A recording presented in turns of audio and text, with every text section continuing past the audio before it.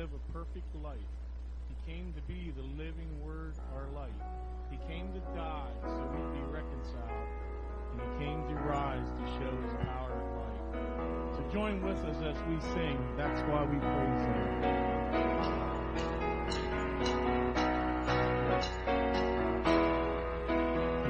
To live a perfect life. He came to be the living Word, our light. He came to die so we be reconciled. He came to rise to show His power and might. That's why we praise Him. That's why we sing. That's why we offer Him our everything. That's why we bow down and worship His King. Cause He gave His everything. Cause He gave His everything.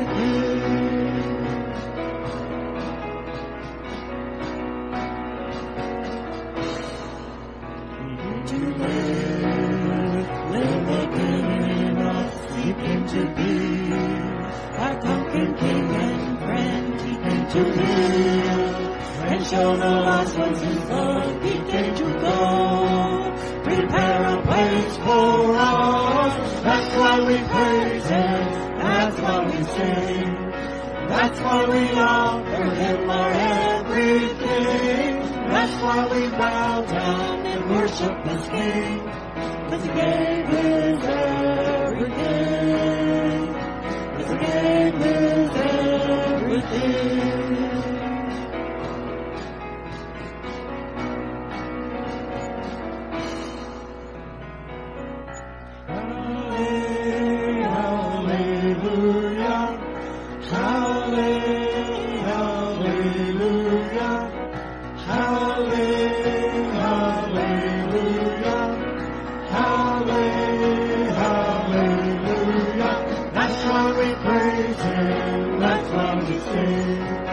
That's why we offer Him our everything. That's why we bow down and worship His King. Cause He gave His everything. Cause He gave His everything. That's why we praise Him. That's why we sing. That's why we offer Him our everything. That's why we bow down and worship His King. He gave His everything. He gave His everything.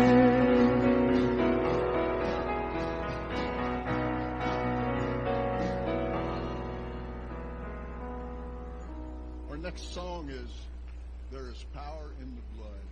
You know, when most of us think about blood, we think of negativity. When it's not good when you're bleeding. But in this song, we just have to rejoice that Jesus' blood was spilt for us. He came to wash our sins away, and He can make us just as white as snow. So praise the Lord, and please sing with us, There is Power in the Blood. Take a deep breath and sing loud.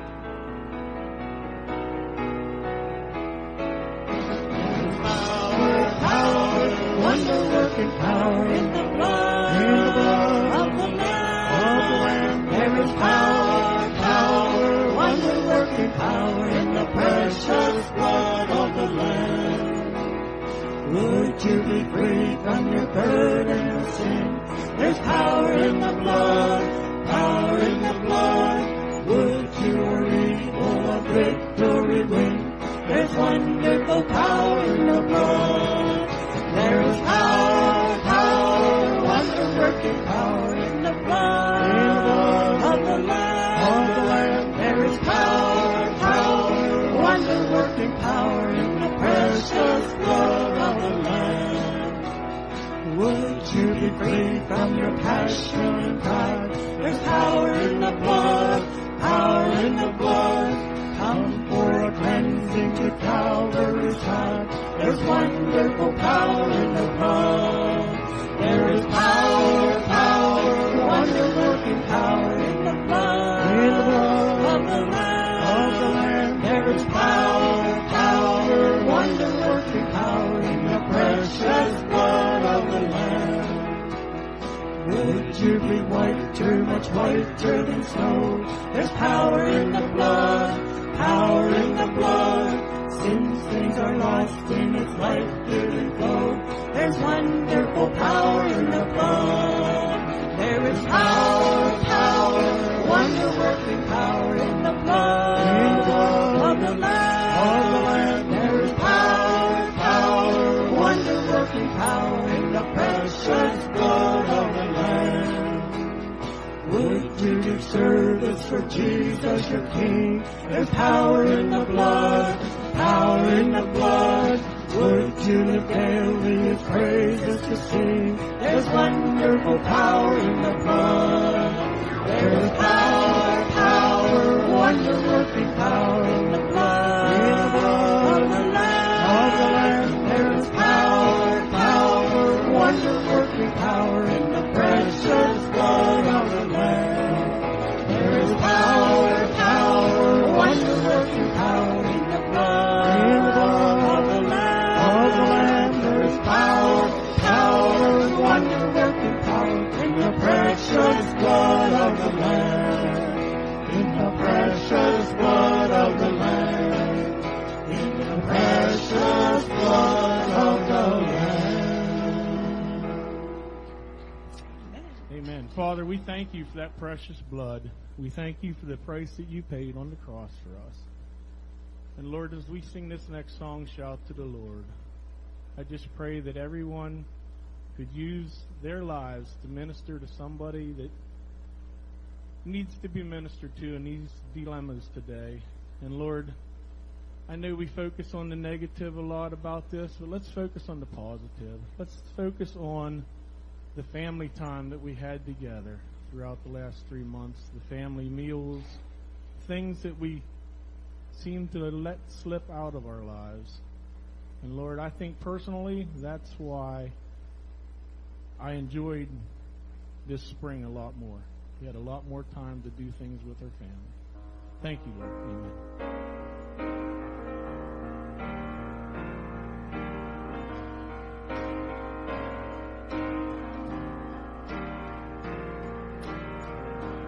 My Jesus, my Savior, Lord, there is none like you. All of my days, I want to praise the wonders of your mighty love. My comfort, my shelter, tower of refuge and strength, let every breath, all that I am, never cease to worship you. Shout to the Lord, all the earth, let us sing. Power and majesty, praise to the King.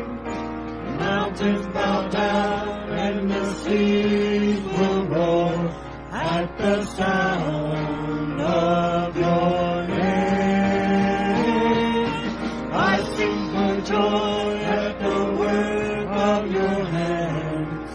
Forever I'll love you, forever I'll stand.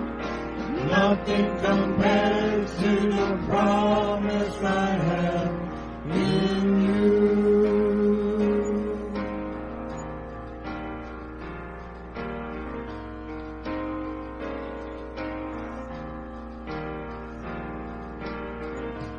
My Jesus, my Savior, Lord, there is none like you. All of my days, I want to praise the wonders of your mighty love. My comfort, my shelter, tower of refuge and strength, let every breath, all that I am, never cease to worship you.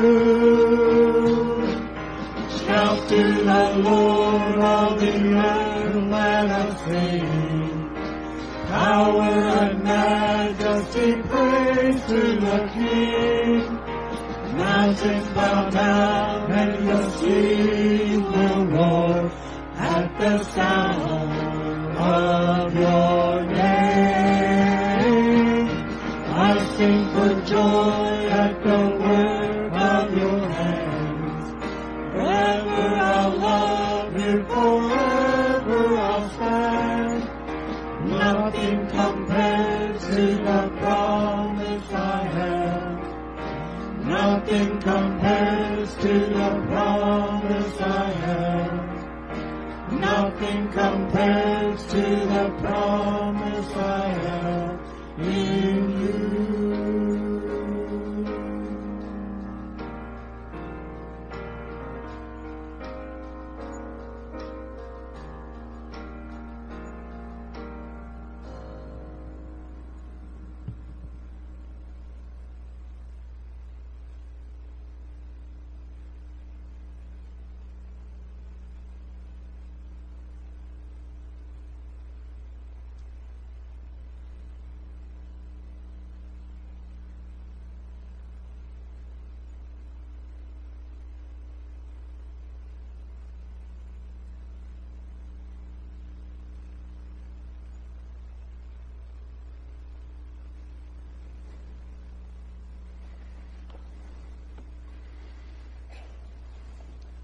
Again, good morning. We're going to give this a couple minutes, and Jared's going to fight like crazy back there, trying to adjust me. We did a sound check before the service, and everything works wonderful. And then all of a sudden, we put people into the gym, and the acoustics all changed. And all of a sudden, you end up with an echo where, 35, 40 minutes earlier, it wasn't there, and everything goes on. But thank you for your work back there on the soundboard, and for everybody who volunteers back there. It's always a challenging job, and I know from years of sitting there, it's quite often never a win-win, situation. There's always something that's coming up, and electronics break, and yet the team and the people who are working back there continue to press forward. And so I thank you for everybody who works there, and certainly I'll throw out the plug.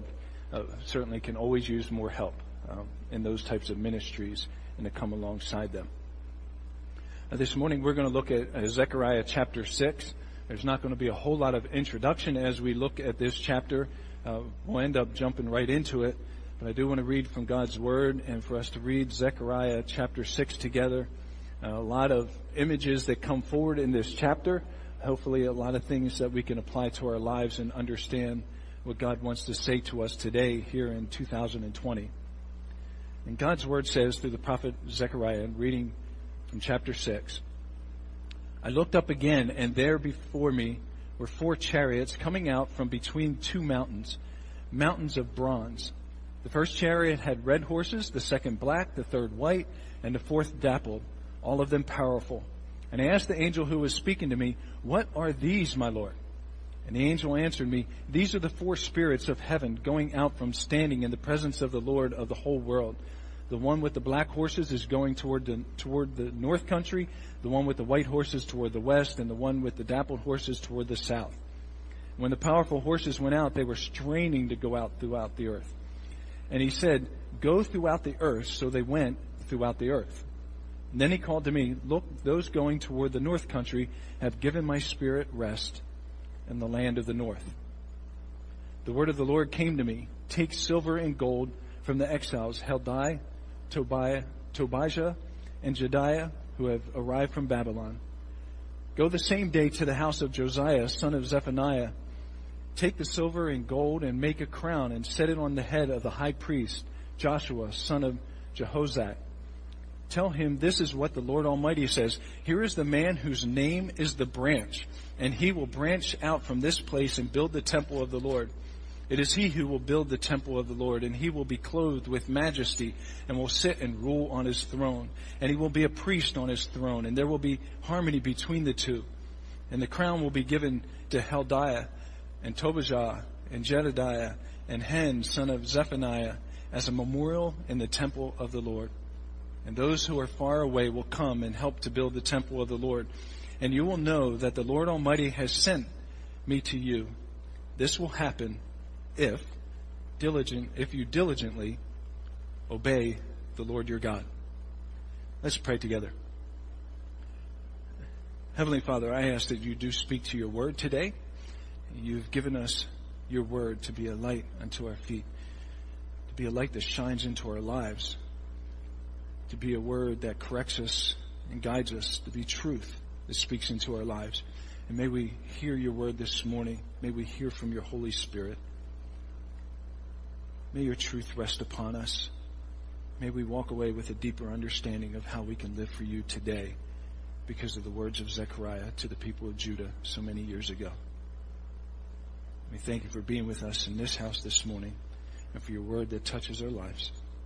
We ask this all in Jesus' name. Amen. So again, not a lot of introduction today to get into this chapter. We're in chapter 6 of Zechariah. Again, full of a lot of images that I'm going to try and go through this morning, help us to get an understanding, because understanding those images will help us get an understanding of where we're at today.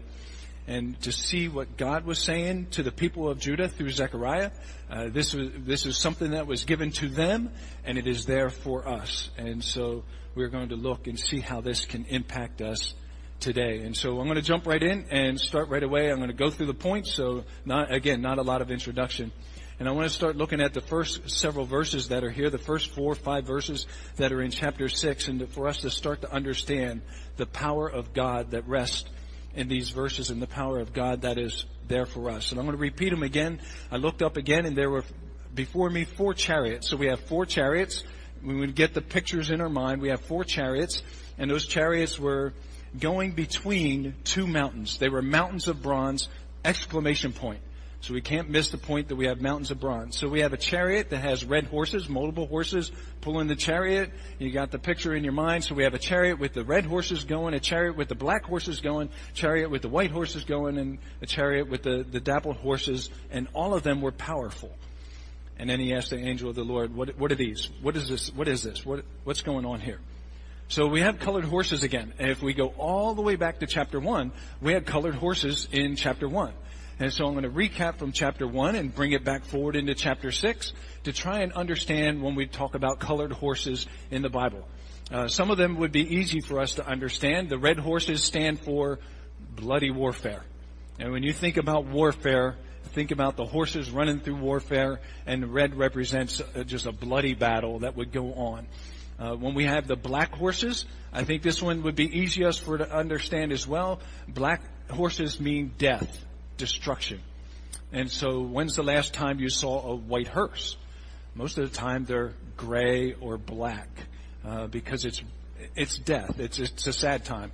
I'm going to put that out there. Whoever plans my funeral, I'd like to have a white hearse because we're going to move from black, standing for death, destruction, and we're going to move to white. And what does white stand for? Triumph, victory. When's the last time, if you look at old movies and you have the white horse with all of the rulers marching into the city. We've just won the battle. They're in their beautiful robes, and they're going. The white horse stands for victory, for triumph, for everything that's good. And I'm going to say from a Christian perspective why I said I want a white hearse, not a white horse, a white hearse at my funeral is because it's a time of victory for a Christian. It's a time of celebration. I am absent from the body and I am present with the Lord. And that is where we are going when this life is over if you believe in Jesus Christ. And so we have the white horses that stand for victory and for triumph. And then you get into the dappled horses, and that dappled horses stand for a mix of all of it. It's not brown, it's not white, it's not black, it's not red, it's dappled, it's a mixed color, and you have a lot of other things going on. So what does all of this stand for? Understand that they're all powerful kingdoms. These stand for kingdoms of God that were going to go forth, and they were all powerful. God's word says to them, all of them says to us, all of them were powerful. If you go back to Daniel, if you go back to some other books in the Bible, we're talking about 4 kingdoms that would come about, and they're known as the Babylonian kingdom, the Persian kingdom, the Grecian kingdom, and then the Roman Empire. And when you look at all four of those kingdoms, they all had very different aspects to them. One of them came about, like the Babylonian Empire came about in a very bloody, a lot of battles. And then you came about the Persian Empire, and you talk about a lot of death, a lot of destruction. The Grecian kingdom that was brought about and is very triumphal, very victorious. And then the Roman kingdom, which was a mix of all of it in there. So you get the imagery that I'm bringing forward. So I'm just trying to explain that. Not a lot of application to our lives. But when I want to get to the application, that's why I said don't miss the mountains. They came out between the mountains of bronze. These aren't mountains that you just wash into the sea or a little dirt hill. This is God's power who sent these nations forth. God's power that was in control that allowed these nations to even exist.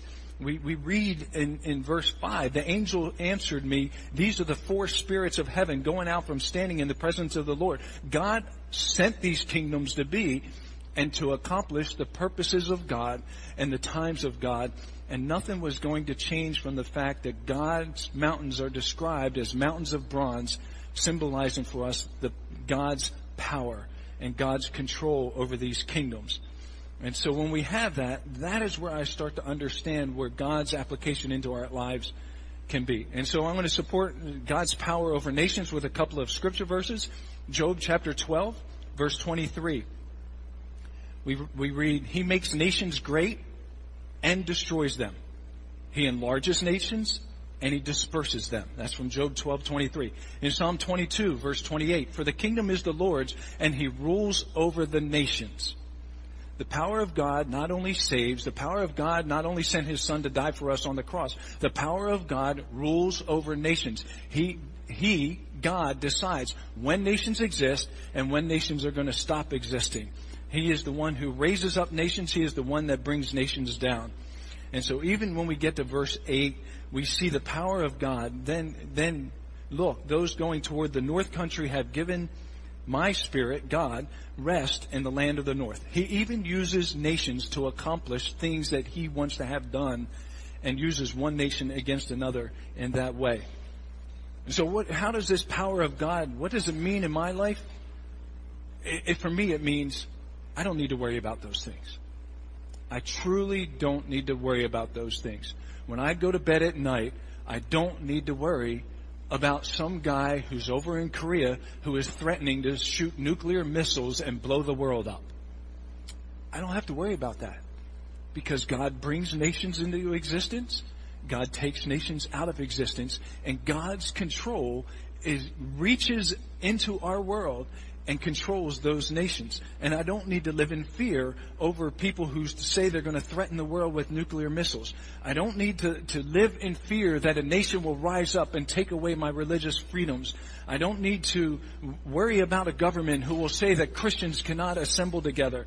I don't need to sit and worry and fear about God no longer being a sovereign God and all of this happening and God's hand not being upon it. I can sit back and trust in God and knowing it is the power of God who are over the principalities and the rulers of this world and who governs this world. Now, sometimes we look at governments and we look at countries and we look at nations that exist and we say, how in the world could the hand of God be on that? Yet at the same time, God's hand is on it and God's power sits on it. I want to keep moving because we don't sit much with the power of God other than the fact that we need to trust that God's power is there. We even say the Lord's Prayer, we say, Thy kingdom come, Thy will be done on earth as it is in heaven. See, we worry so much about the kingdoms around us, the worldly kingdoms, and God's saying, stop worrying about those, stop living in fear of those. Let's start worrying about the kingdom of God. Let's start focusing on the kingdom of God. And that's why I see Zechariah's prophecy when he's talking about these kingdoms that would be there to accomplish God's purposes and the power of God controlling them and moving them forward. And then we start to move forward into other analogies and other symbols that will help us understand the kingdom of God in touching our lives. And so we're going to switch from the power of God and we're going to look at the provision of God. And I'm going to look at two different provisions for us. One of them is pretty straightforward. starting in verse 9, the word of the Lord came to me, take silver and gold from the exiles. And we're given a lot of names. That's very simple for me, the provision of God. Here are the people of God were building the temple. They were building the walls of Jerusalem. They were doing everything they can to bring this about. And we have the provision of God saying, hey, some people are coming with money. That's part of the kingdom of God. We have an offering box that is at the door. We used to pass the plate around, and now it's at the door for who knows how long. But an offering box is there, and some people are able to put a lot of things in that offering box, and some people are able to put a little bit in that offering box, and maybe you're not able to put anything in that offering box. And all of that is okay because God provides into some people's lives to bring silver and gold, and that's the provision of God. And He says, go use it for this. Put it in an offering box. And then for other people, He says, hey, you got to get busy building the temple. You got to get out there with your saw and start cutting wood. You got to get out there with your hammer and your chisel and start chiseling stones. And you're laboring for God here. And so sometimes God says, here's your provision. It's silver and gold. And other times God says, here's people that are laboring and working to build the temple and take care of the things that need to physically be done. And sometimes He brings those things together. And they're in the same person. And it's how God uses each and every one of us. And so that's part of the provision of God. But I want to continue on for us to get to a little bit deeper understanding and see some of these names. We have these people, Heldai, Tobijah, and Jediah, I'll say his name right, Jediah, who have arrived from Babylon. I don't think they were the only 3 people that came back from Babylon with silver and gold, but we're given their names. And I want to get back to that. Because there's a lot of other images that are here. We get this crown. And I want you to understand, these are strange images that I had to grapple with, and I think we have to all grapple with. Remember who Joshua is. We have to go back a couple chapters. I think we have to go all the way back to chapter 3. We talk about Joshua. Who was Joshua? He was the priest. He was the high priest. What would the high priest do? He would be the one serving in the temple. He would be the one taking care of things in the temple. There was a certain way he had to be dressed. And from everything I can remember, the priest did not wear a crown. He wore a turban, but he didn't wear a crown. So start to understand as I go through some of these images how this does not make sense for the priest. And we have to grapple with this a little bit. So here are some of these. Because remember, Joshua is the priest, and he's not a king. So in verse 11, we have a crown, and it's set on the head of Joshua. He's called the branch. He'll build the temple. Joshua's not building the temple. Joshua's supposed to serve in the temple, not build the temple. I thought that was the job of Zerubbabel. He was the one who was supposed to build the temple. But here we have in chapter 6, he's going to build the temple of the Lord. And he's going to be clothed in majesty. Wait a minute, the priest should be serving as a humble servant and dressed as a priest, not clothed in majesty like a king would coming back from battle. He will sit and rule. The priest is going to rule. I thought the king would rule. And so again, another reference to kingship. He will be a priest who sits on a throne. And again, a reference to ruling and being a priest. And then we're told there's going to be harmony between the two. Do you see how those images don't make sense? They don't make a lot of sense when I'm talking about Joshua. And so if I'm talking about Joshua, and I can see the people of Judah saying, wait a minute, Zechariah, Joshua's supposed to be our priest, and I have Zerubbabel who's supposed to be our leader, our king, who's supposed to be ruling over us. What are you talking about, Zechariah? And Zechariah is bringing forward, again, another prophecy, the provision of God that would touch our lives.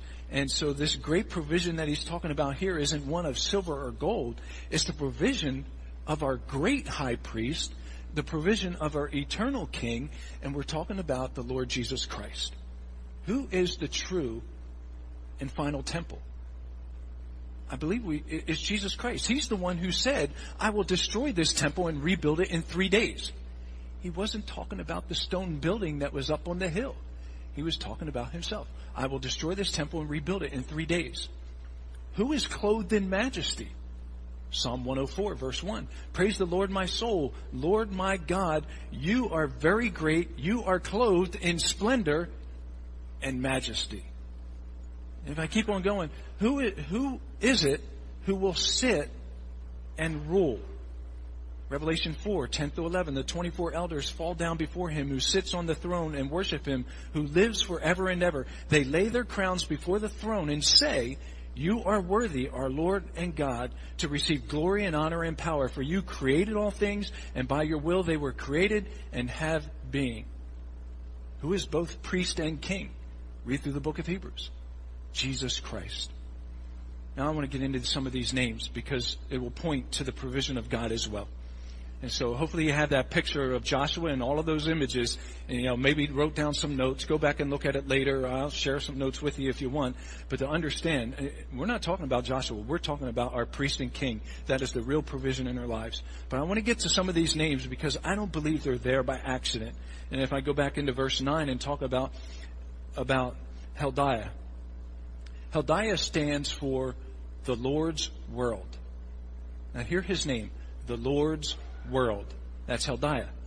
If I want to go to Tojah, stands for the Lord is my good. The Lord is my good. If I want to go to Jediah, Jediah stands for God knows or cares for. Later on we have the name Zephaniah. Zephaniah stands for the Lord hides. We have the name of, in some translations of Josadak. Josadak stands for the Lord supports. We have the name Joshua. It stands for the Lord saves. I don't think those names are there by accident. We're told about the provision of God in our lives. We're told about a God who is our entire world. We're told about a God that is there for our good. We're told about a God who knows us and cares for us. We're told about a God who hides us, who is our shelter. We're told about a God who supports us. We're told about a God who saves us. God's provision, all given to us in Zechariah chapter 6 and those couple of little verses there.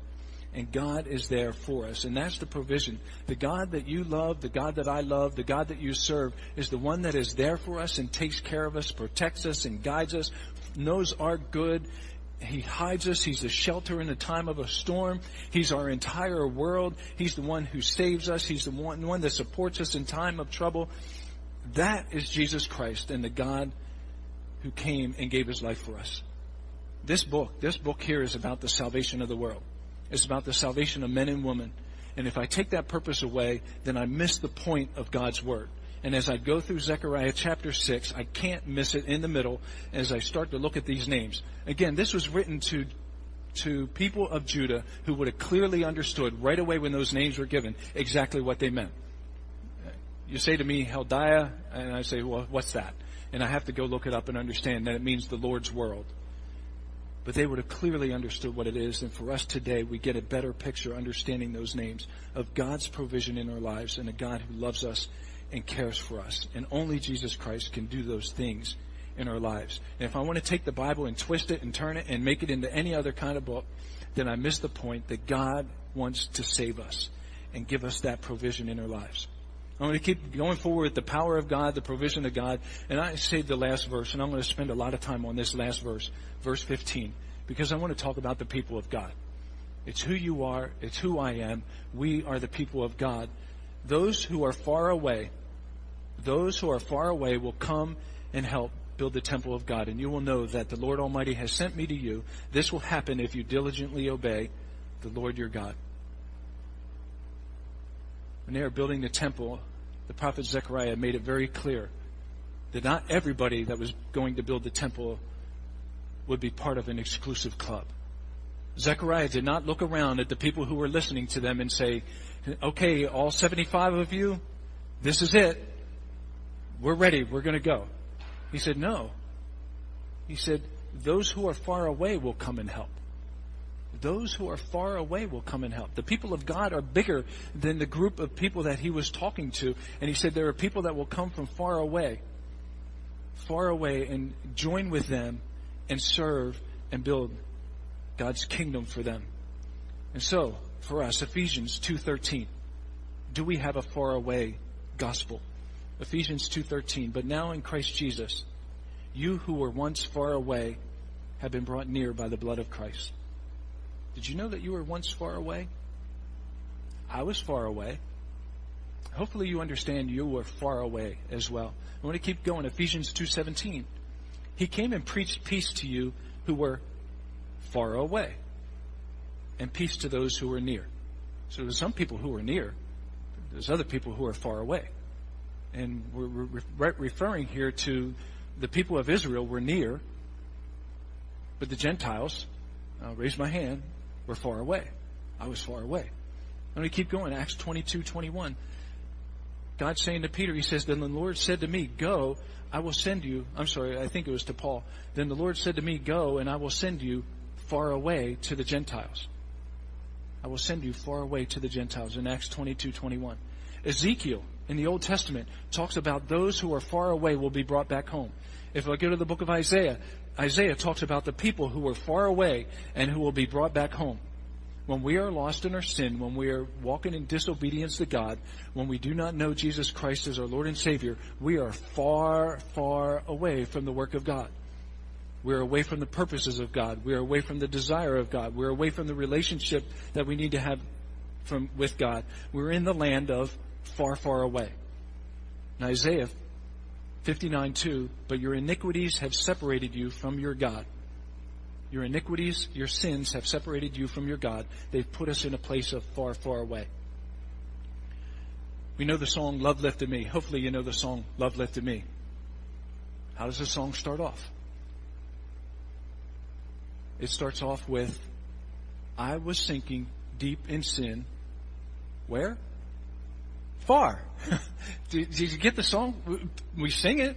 I was sinking deep in sin, far from the peaceful shore. I don't have to go any further in that song. We need to understand that the people of God come from far away. And when I say far away may be across the street. Far away may be a half a mile down the road. Far away may be the next road over. But what far away means is that there are people who do not know Jesus Christ is their Lord and Savior, and they will come from far away and join with the people of God to continue building the kingdom of God. As long as the people who are building the kingdom of God want them to come from far away and join with them building the kingdom of God. And that's what I believe the message is for us, and the message that was from Zechariah to the people of Judah, for them to understand that people would come from far away and be part with them in the kingdom of God.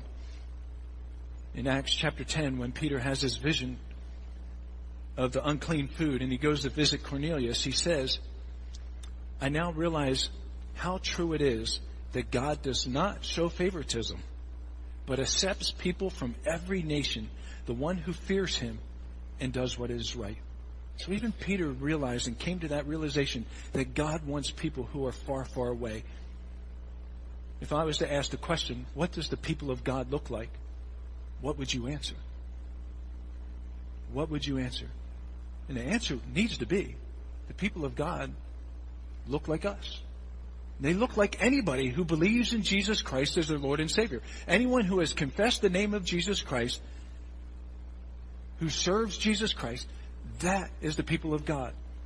And they don't necessarily look like me. They don't always talk like me. They're not as tall as me or as short as me. They're not the same weight as me. They're not the same color as my skin. Sometimes they don't even speak the same language of me, but they are still the people of God, because the people of God all come from far away, from a place of sin to a place of salvation. And following Zechariah 6:15, and I'm following this verse through, this will happen if you diligently obey the Lord your God. I can't miss that part of the verse, and I don't want to skip over that. When we come to Jesus Christ, there's still an expectation that we obey the Lord our God as the people of God. As the people of God, we need to make room for more people of God to come and join us. People that don't look like us, people that don't act like us, people that don't say the right words. And we need to welcome them into the kingdom of God. And I want to say why? Because they will never understand the provision of God if we don't allow them to come from far away. There's an old story, and it floats around on the internet, and I found it in, it was an old book, was it Chicken Soup for the Soul, I think was the book, and it's a lot of different books. There's a story about a guy named Bill. I am not going to stand up here and tell you whether this story is true or not. I have no idea. I will not attest to that in one way or the other. But the story goes on that there's this guy named Bill, and it was back in the 70s when the hippie culture was going on out in California, and Bill was a pretty disheveled type looking guy. But he went to the university that was right across the street from this very large church, huge church, packed church, full of people every Sunday. And Bill went to this college, and as the culture was, Bill had his very long hair, very rarely washed it, his torn up old t-shirt that he wore every day, his ripped up jeans that he wore pretty much every day, and no shoes on his feet because, hey, that's what we're doing today, and that's the way we're going through life. And one Sunday, Bill decided, yeah, I got to go to church. I'm a Christian. I got to go to church. And there's a church that's right across the street from the campus. And so Bill goes off to church. And I keep hitting the wire. He got there late. And as he walked into the church, he realized this place is full. There's no place to sit anywhere. And he started walking from the back, and he came down and he looked, and there's no room in those aisles, and he came back and no room in those pews, and he kept coming forward, and the people in the church were like, oh my, what is this? Because they were all sitting there in their suits and their ties. And here comes Bill with his long hair, his ripped up jeans, no shoes on his feet, ratty old t-shirt, just looking the way Bill is.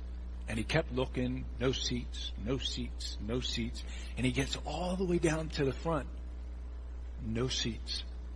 So he just sat down on the floor, crossed his leg, started listening to the sermon. And everybody's like, what are we going to do? And all of a sudden, old deacon in the church, he stands up from the back and he starts coming forward. And everybody's like, yeah, he's going to fix this situation. He's going to let this guy know this is not the way we do things here in the church. So he comes walking forward, and he gets up there to Bill. And what does he do? Sits down on the floor, and he folds his leg, crosses his legs, sits next to Bill, listens to the sermon. And I share that story because in the story, Bill was a Christian. And he wasn't welcome in the church for the suits and the ties or the nice red vest. You know, I had to pull it out of the closet today, get sort of independence. It feels nice. But he wasn't welcome. Could you imagine if Bill wasn't a Christian? How the church would have reacted? And it's a lesson that comes out of God's word for each and every one of us. Who are the people of God? Who are the people of God? Because if they're not welcome into the church, then they're never going to hear about the provision of God, and they might never become the people of God. Yet God's word says they come from far away. And far away means they don't look like me. They don't look like you. They don't act like me. They don't act like you. They don't say the things I say. They don't do the things I do. Yet God says the gospel's for them. The provision, the power of God is there for them. I pray that we already have the provision of God in our lives, that we already know Jesus Christ is our Lord and Savior in our lives. I pray that we are already considered the people of God in our lives. Question that we have to ponder is, are we ready for people to come from far, far away? So what do we do with this? Remember, God is in control. The power of God is there, taking care of the world around us. It's nothing, we don't need to fear anything. We don't need to walk through life in concern and fear. God is in control. We have a God who with all of his mighty power, is over this world. We're in a day of dark spiritual battle, but we need to remember it's a spiritual battle. And what is God teaching us in our own lives? And so the question that falls back to each of us, are we resting in the power of God and in the hand of God? Or are we trying to control things ourselves? We need to rest in the power of God. to spiritually arm ourselves and put on the full armor of God and to pray. Know the provision of God is there for each and every one of us. Oh, there's finances, but that is so small in the provision of God. The provision of God is Jesus Christ, our Lord and Savior. God sent His Son to die on the cross for each and every one of us. The provision of God. That's what I want us all to hear. You may say, well, Ralph, you said that last week. Yep, and I'm going to say it next week. And I'm going to say it the week after again. If people go around Newville and say, oh, don't go up there to Green Spring Brethren in Christ Church, all they do is preach about being saved and about Jesus Christ every week. If that's our reputation, I'll live with it. The provision of God is Jesus Christ dying on the cross for our sins. Know it, believe it, trust in Him. There is no other way to heaven except through Jesus Christ, and that is the mighty provision that we can trust in. And we need to know that the people of God is bigger than us. To trust that God wants His church to grow. I love the verse in the Bible, and I don't know the reference, where God tells the Israelites, loosen your tent strings. Loosen your tent strings. What does that mean? It means get ready for a bigger tent. In our lives, in our little circles, we need to always loosen our tent strings and get ready for a bigger tent, because God wants people to come into our lives from far away. It's the work that God wants to do in each and every one of us. We're a people of God. We need to know that this place has to always be about people, because people need the Lord. Let's pray. Heavenly Father, I thank You for Your goodness to us. I thank You that Your love shines deep into our lives. I thank You that Your mercy touches our lives. And this morning, Heavenly Father, if anybody within the sound of my voice doesn't know You as Lord and Savior, may today be the day of salvation in their lives, where they say, yes, Lord, I need You. I need You to be the one who forgives me. I need You to be the one that cleanses me. I need You to be the one that washes me and makes me whiter than snow. We thank You, Heavenly Father, for that work that You're going to do in each of our lives. Heavenly Father, I do ask that You continue to help us to trust in You and not trust in our own ways. We live in a time where people want to be crafty and manipulative and all kinds of other things, Lord. But as Christians, we need to sit back and know that You are in control. There's not a thing that happens in this world, Lord, that's a surprise to You.